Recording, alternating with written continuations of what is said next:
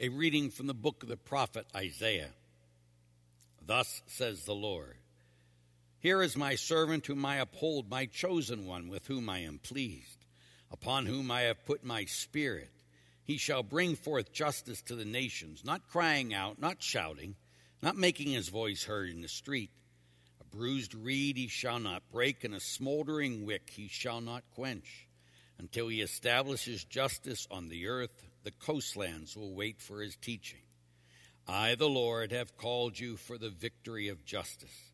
I have grasped you by the hand. I formed you and set you as a covenant of my people, a light for the nations, to open the eyes of the blind, to bring out prisoners from confinement, and from the dungeon those who live in darkness.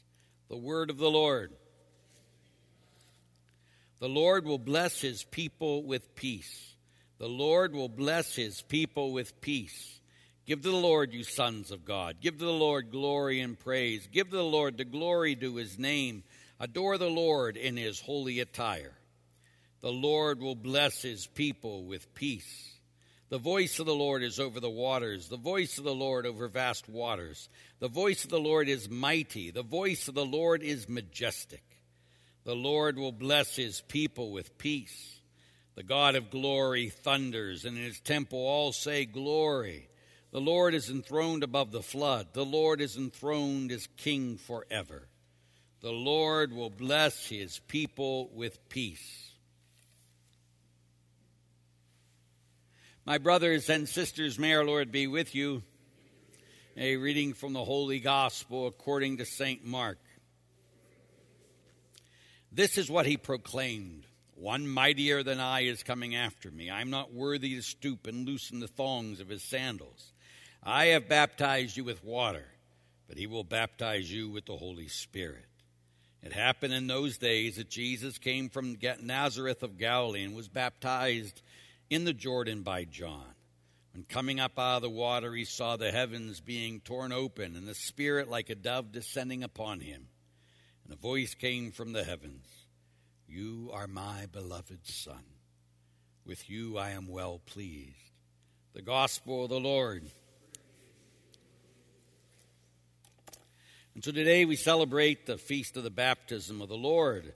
And this is the last day of Christmas, but it's the beginning of ordinary time.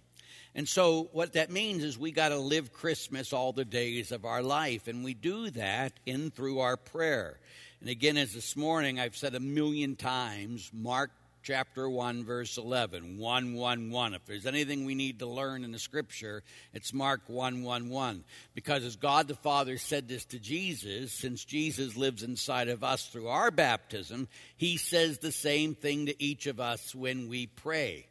The problem, I believe, in the church today with all these wackos running around and ultra-trads and everything else is none of them have ever heard God the Father look at them and say, you are my beloved son or daughter, and I'm pleased with you.